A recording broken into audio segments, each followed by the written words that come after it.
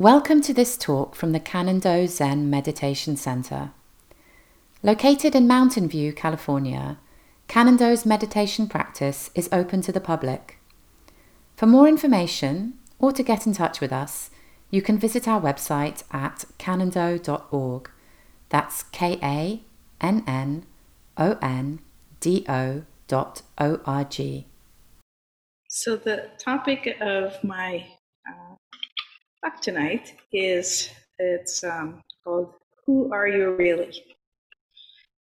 For the past month, I've had the pleasure of being quite sick with COVID. It was really quite interesting. It's my first time getting COVID. And initially, it was quite an annoyance having to cancel all of my plans. Then, as things progressed, got a little more serious when breathing became a challenge. Oh, well, this is new, I thought. I started the medication called Paxlovid, which you probably all might be familiar with, which is an antiviral, and I strongly recommend having some around if you are very ill with COVID. This was much better now. I began to feel much better. Then a few days later, I thought I was done, and I got sick again. And then not as sick as the first time. And then slowly became better.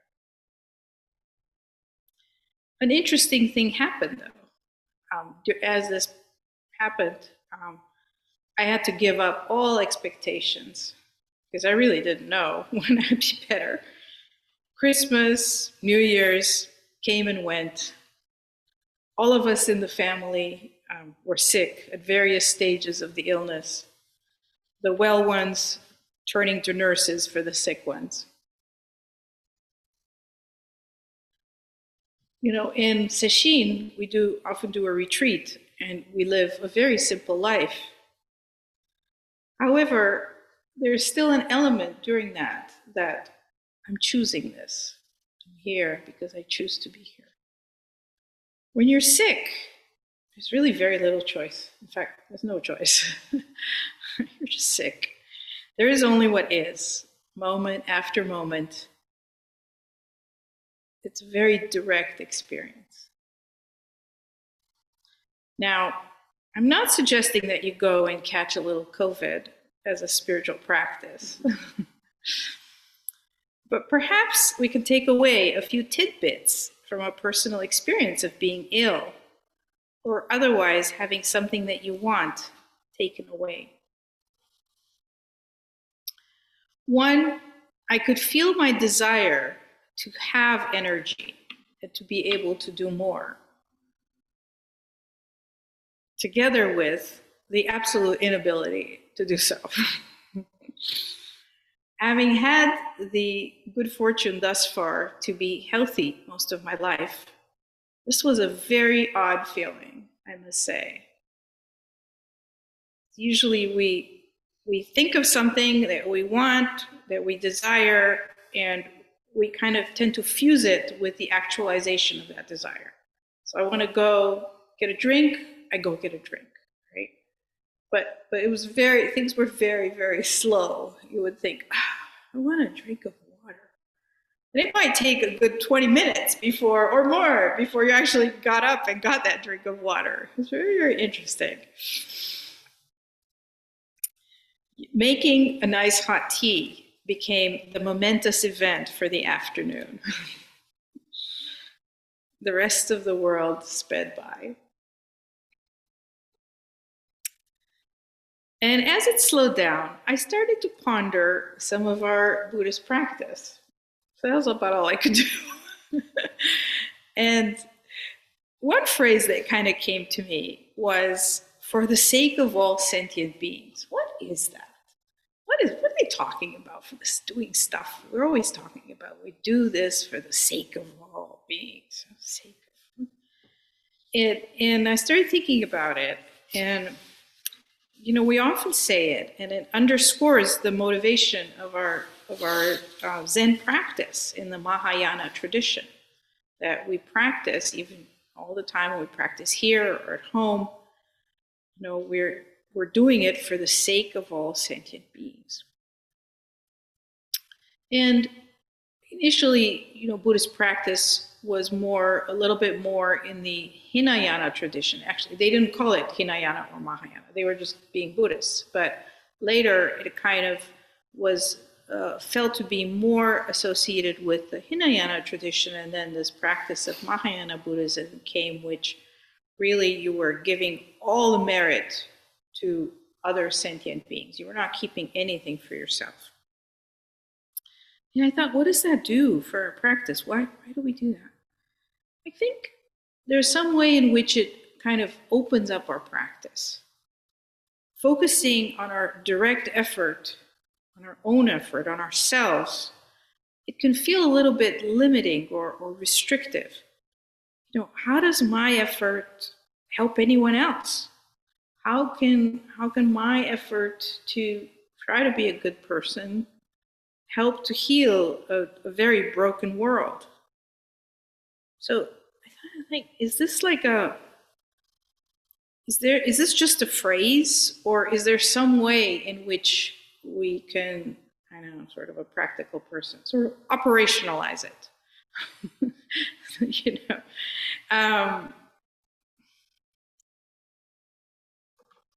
And what does it mean for the sake of me? I think usually it's sort of for the sake of the benefit of sentient beings is kind of how we mean. For the sake of helping or benefiting other sentient beings is how we think of it. So I kind of started breaking it down a little bit. There's sort of, in any event, anything that we do, there's sort of a lead up, right? And I had lots of time to think about this.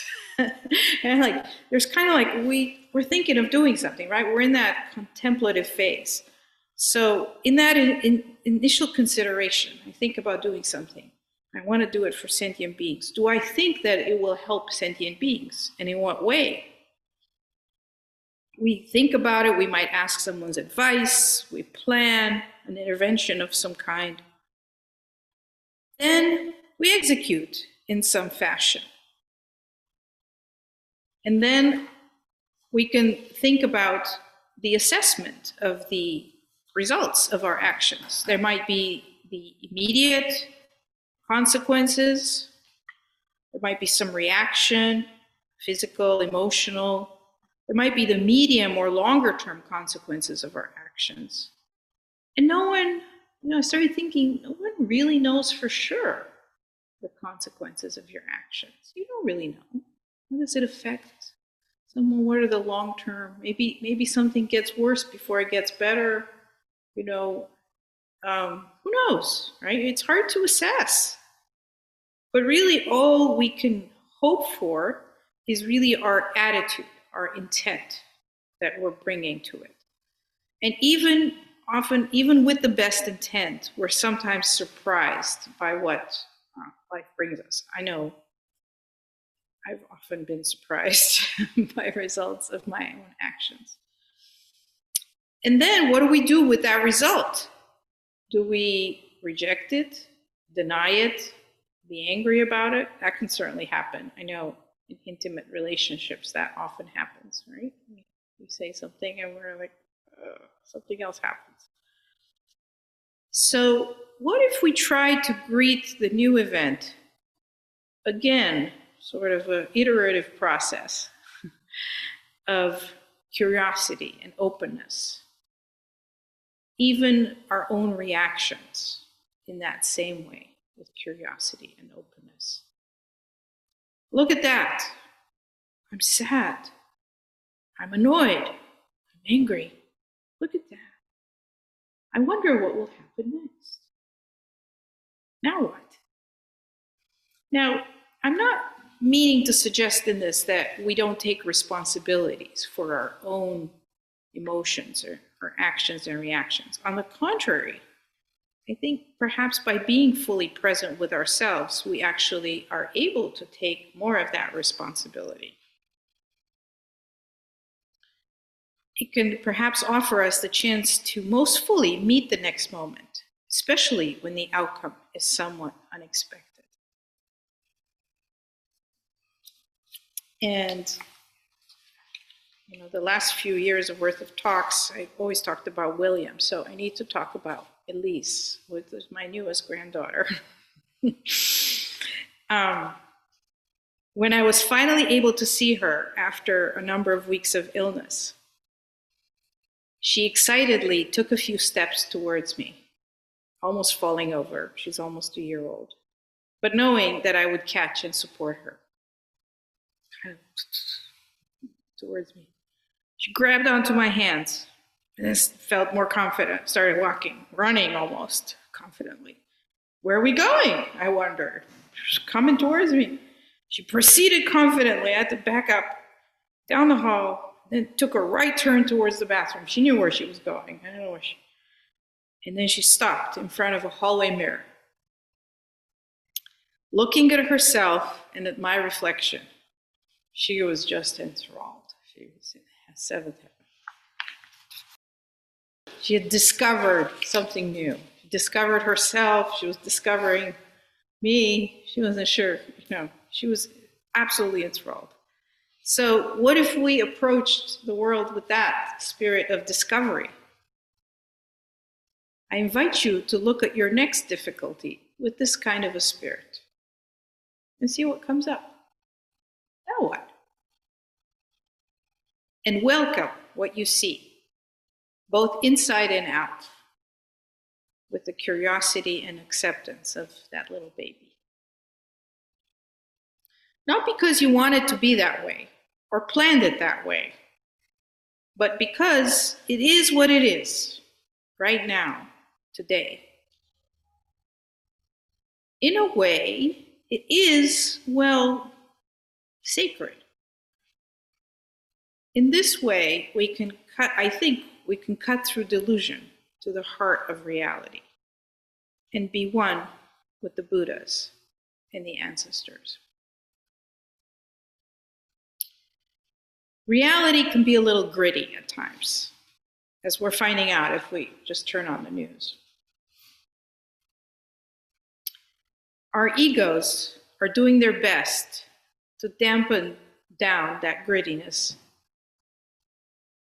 sometimes soften the blow, sometimes connect difficult events with a story to help us make sense of a confusing inner and outer world. It is all right. Sometimes people talk about just getting rid of your ego. But I think that ego has an important role in helping us function in the world. Do not begrudge it.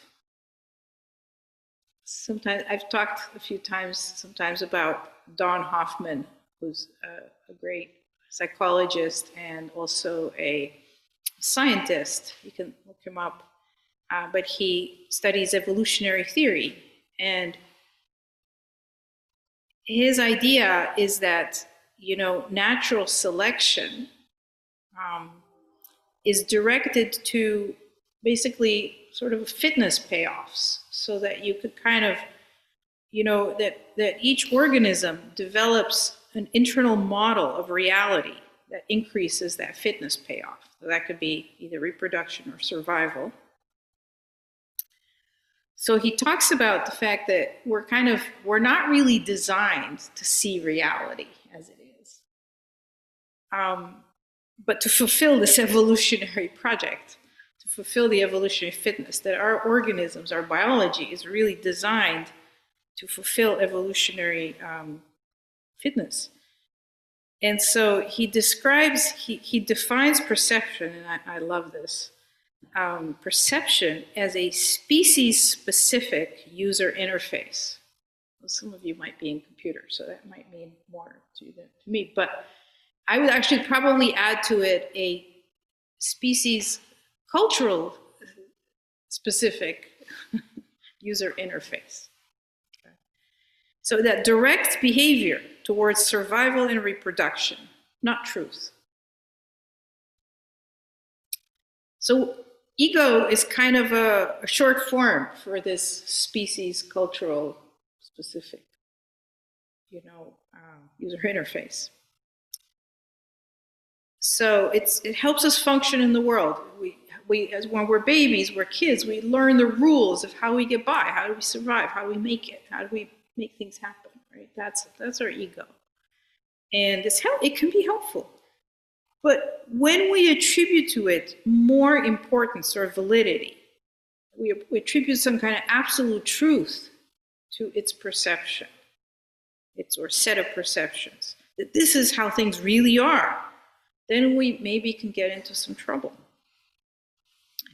So I think it can be helpful to cultivate like a soft and flexible approach that takes different views into account and allows perhaps a new perspective to emerge, especially when there are some difficulties that we run into. Perhaps this might be a little of what is meant by "for the sake of all beings."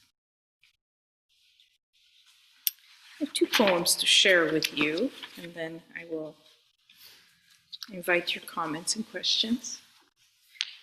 One I wrote, and then the second one is a translation of a Romanian poem that my dad had on his wall some years back, and I tried to translate it, so I will do my best. It doesn't quite rhyme as well in English, but I tried to keep the meaning rather than try to make it too lyrical. So this is the first one I wrote. Okay. 2 steps forward, 1 step back. The dance of growth continues. What matters, any of it? The universe so big, how does a little stone, my little self, make any difference at all? Do not trouble yourself with these little things. It is all a matter of perspective, small or big. What is that, after all? Every molecule breathes, and is not, too, as are you. So take your time, skip no steps on the stepless road, for you have already arrived. Welcome.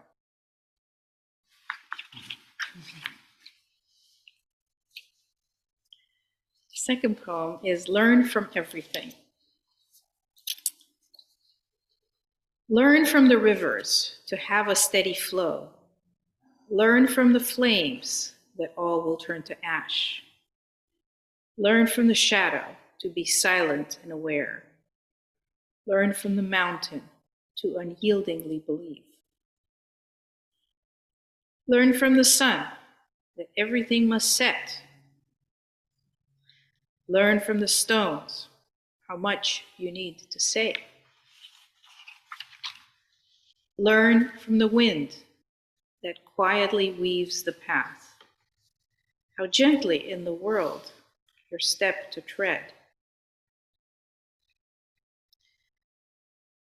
Learn from all, as all are your kin, to walk with grace through life, to die as you would live. Learn from the tiny worm that no one is forgotten. Learn from the lotus to cleanse and purify yourself. Learn from the flames what needs to burn in you. Learn from the water to not roll back the time. Learn from the shadow to embrace humility. Learn from the cliff to endure the hard fortunes of the storms. Learn from the sun to know your season well. Learn from the stars the right time to rebel. Learn from the cricket to sing when you're alone. Learn from the moon to face darkness with a smile. Learn from the eagle to fly when feeling burdened down, and see the little ant carrying it all so lightly. Learn from the flower to never cause dismay. Learn from the sheep that kindness is the way. Learn from the birds to spend more time in flight.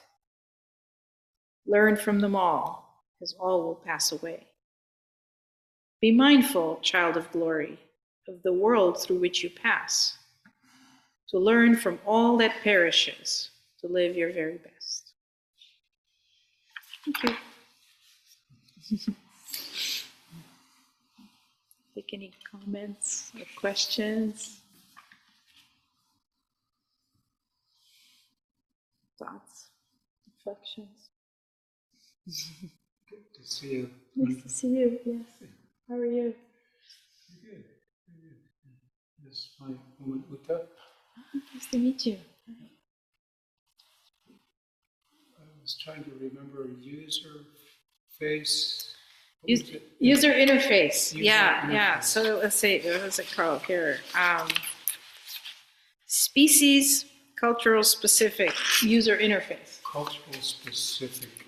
He called it species specific, but I think there's more to it. So it made me think when we.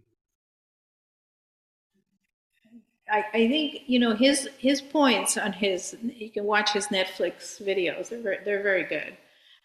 Is that we are capable of knowing the truth, right? We are not designed to know the truth. We actually can perceive reality more accurately. We're just not designed to do that. So it's not our default. If we just do our default, we are designed to procreate and survive.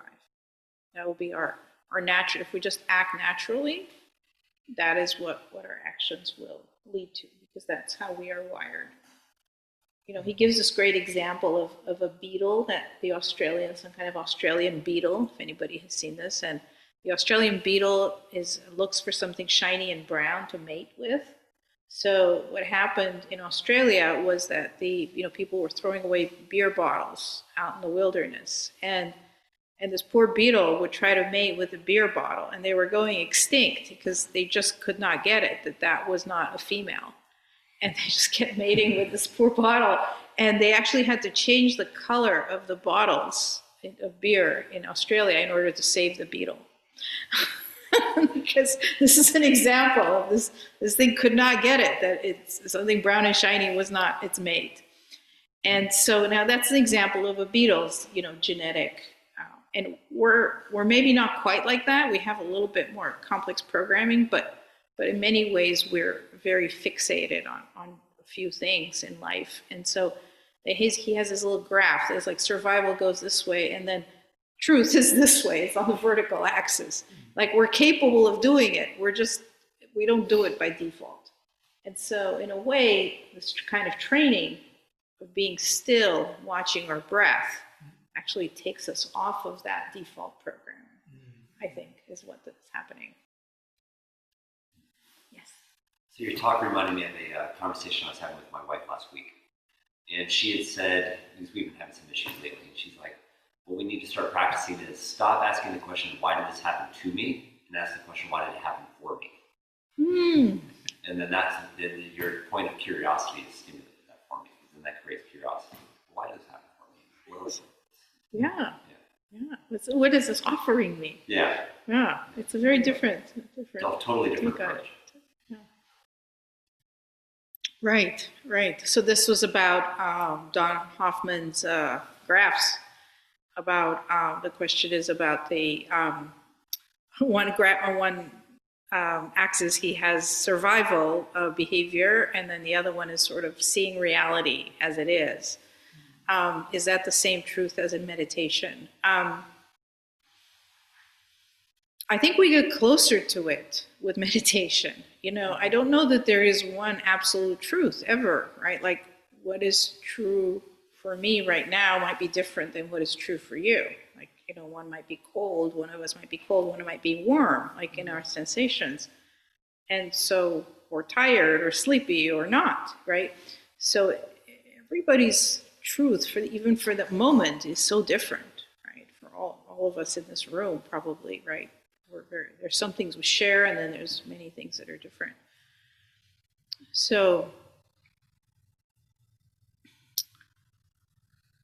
what is, so what is true? There's people who argue, the whole, if there's no one hearing the tree, is there a tree falling, right? And I don't pretend to want to answer that, right? But I think, I think you get close to it when you ask the question, what is true right now, right? When you're trying to come back into yourself, and you're slowing down, and you try to be open, you try to be curious, I think you have the best chance of getting it. And that's what we practice in meditation, kind of coming back to ourselves. Yeah, okay. What is true? Right? What is true for me right now? What am I seeing? What am I feeling? I think that's the practice. That's why Can I just Of course. I just want to make sure I got it. So you're saying that survival perception and then true perception, it's true perception, not perceiving true. Like I perceive my true perceptions.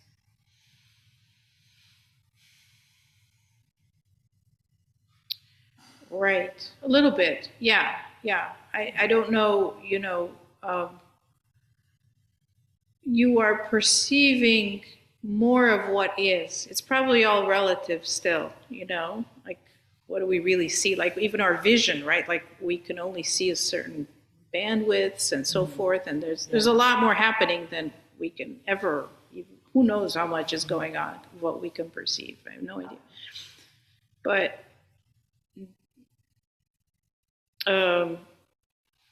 I think, say that again, because it sounded good.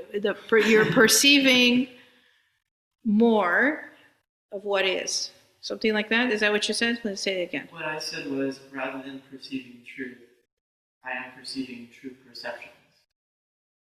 Yeah. Right, because there is no real absolute truth. You are having perceptions that are, you're a little bit, we can never really disentangle completely from our egos because we're living organisms, right? Like if I say I don't want to breathe, there's a certain point at which my body will say, well, I'm not listening to you, we're just going to breathe, right? Whether you like it or not, or be hungry or what have you, right? So there's a certain point at which your body just sort of says, okay, you're not in charge anymore. So, but if we attempt to kind of be present with our perceptions in a conscious way, his point is that we can see a little bit more along that axis, rather than, okay, what will pour more money in my bank account, give me a bigger house or what have you. Right? Great. Yeah. Can I ask you one more question? Sure. We're so, earlier you said that all things, like our truth is relative. Like there's no absolute truth, there's just relative. I think you said that. Yeah. Maybe I got it wrong. So I could have misperceived it because there's no truth. But anyway, sorry. Yeah. So if our truth is relative, then what is Buddha nature? Oh, that's a great question.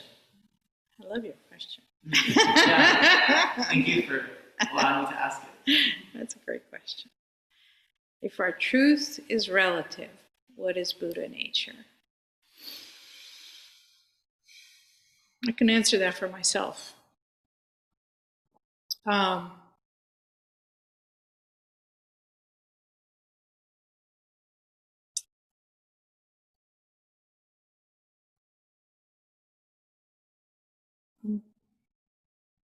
Buddha nature is absolute earnestness. Sort of, being willing to see what you don't want to see, being willing to know what you don't want to know. You know,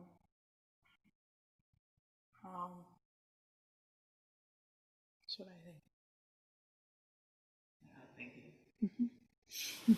Thank you for that question. I want to see if there's anybody on. I'll get you guys. I just want to make sure that are there any questions on Zoom before we enter more on the floor? The speakers turned Huh? off. Let's make sure the speakers turned on. Oh, we cannot hear them. Anybody have a question on Zoom? Okay. Okay, we'll go back to the floor. Okay. Yes. Some of what you were saying kind of brought to mind, I remember a long time ago learning how, the idea of like a honeybee sees a flower through its perceptual equipment much differently than we do. And that long time ago as a kind of a kid got me really thinking, well, so then the whole idea of objective reality, what is that? Am I wrong or is the honeybee wrong?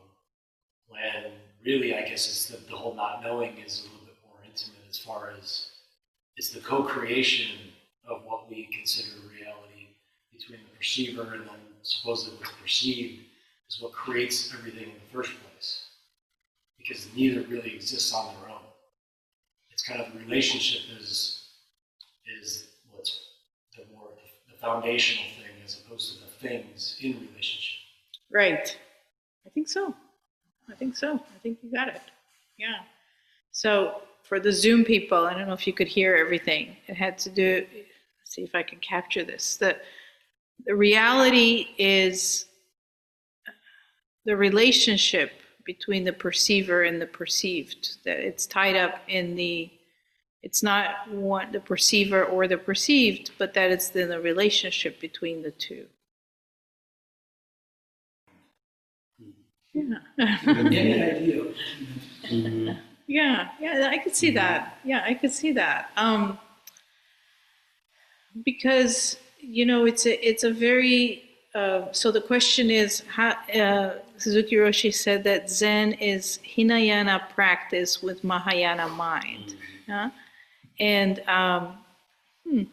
yeah, because you're very self-focused. You're focused on your breathing. You're focused on the small, movements of your breath, of your body as you're engaging in zazen or walking meditation.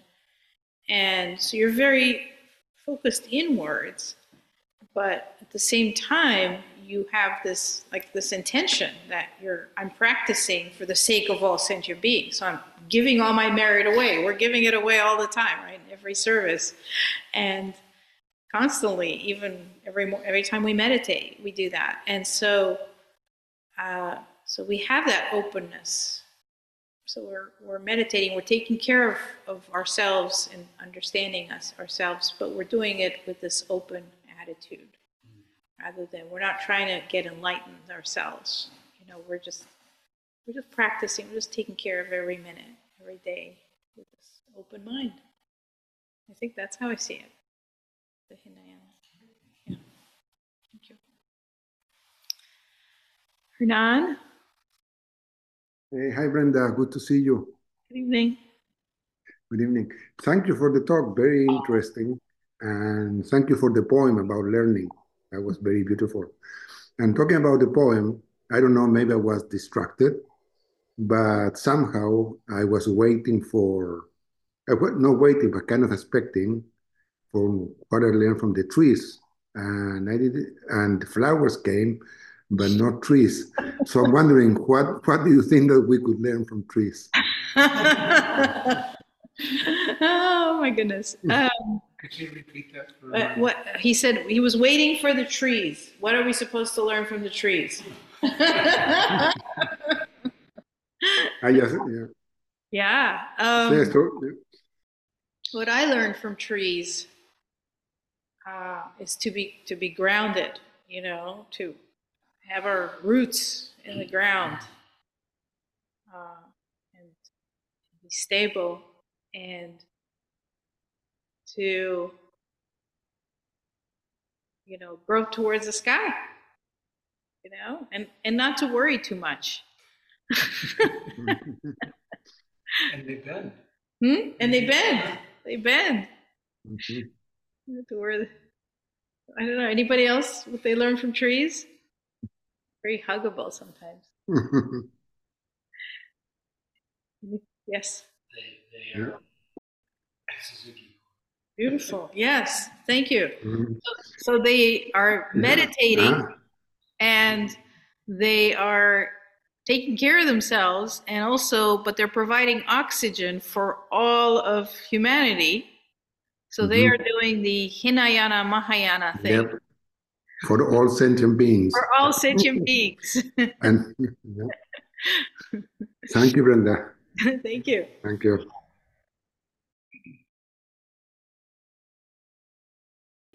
Two comments. One was the fact that your children look at what you do, not what you say. So walking the walk is more effective in showing them something. And then we were talking about the dancing woolly masters and talking about physics principles and the uncertainty principle, and the fact that if you, I think the double slit experiment too, it does, like the observation of something changes the outcome in an experiment, sort of fundamental reality, which is always interesting. I think, well, maybe this is a good place to end. We talk, we sit, and then we talk a little bit. Not too much, just a little bit. I like it. It's entertaining, right? Yeah, and it's like Aristotle or something exploring things, but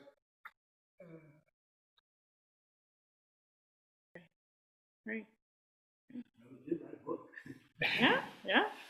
So I want to go back to what you said earlier, where Buddha nature is about accepting things you don't want to hear. And that comes across to me as negative. So isn't Buddha nature about having equanimity and joy with whatever it is? So, I mean, it shouldn't be about whether or not I want to see it or not, just accepting it for what it is. You're right. Perfect. Right. Absolutely. Thank you. So accepting things joyfully, accepting everything joyfully. That's Buddha nature. Thank you. Yeah. Well, thank you, everybody. Thank you. Thank you. Have a good evening. This talk was brought to you by the Canando Zen Meditation Center in Mountain View, California. For more information or to support this podcast, go to canando.org. That's KANNONDO.org.